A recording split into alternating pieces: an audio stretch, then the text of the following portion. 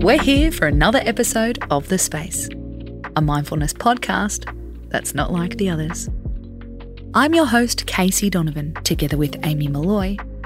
And every Monday, our theme is Let's Do This. How to clear your head and start your week running. Let's talk numbers. Do they make you anxious? There's a very real thing called maths anxiety. And it's as common as it is overwhelming. It can strike us when we're in a Zoom meeting. Somebody mentions, "What's 60% of something?" and panic flashes across your face.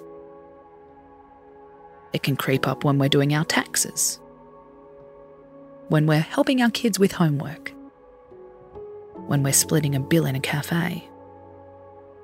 Maths anxiety is seen as intense feelings of apprehension in the face of having to solve mathematical problems.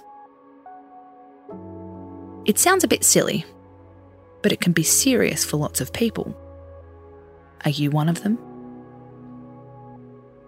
According to the experts, it can really affect our well-being, especially if you're in a job which requires calculations. Symptoms can be physical. Things like increased heart rate and breathing difficulties. It can also lead to negative thought patterns. Things like, "I'm stupid," or "I'm never going to be able to do this."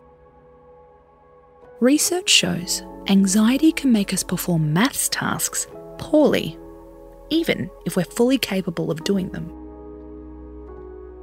So, what can we do to help ourselves? Step 1.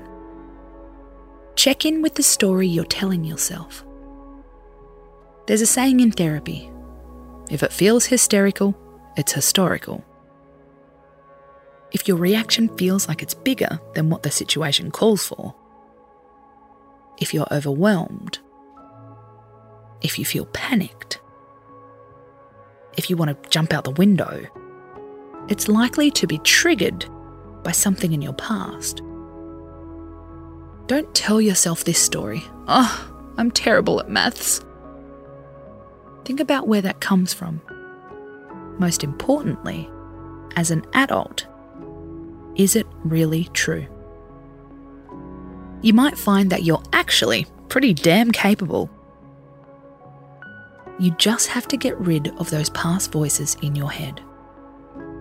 A teacher you had, another school kid, or someone who once told you that you weren't good enough. Step 2. Get one step ahead of your anxiety. The good thing about maths anxiety is it's circumstantial. If you're meeting your accountant or sitting down with a mortgage broker, take steps to take the edge off your anxiety. Try one of the many breathing exercises we've shared here. Go for a walk before that meeting. Do some prep to get your numbers straight. If you know what's coming, that's an advantage. You can soothe yourself before you're even triggered. Step 3. Accept your limits. So you're not a math whiz. Has it held you back this far? Or is it your ego which is stinging? There's good news then. Life isn't one big exam. You're not going to get an F for not being great at quick maths.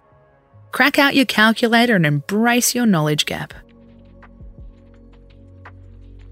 I'm Casey Donovan, and I'm not great at maths. I'm Casey Donovan, and you've been listening to The Space. We're back tonight with another mood-soothing topic. Soften up to toughen up. Space out.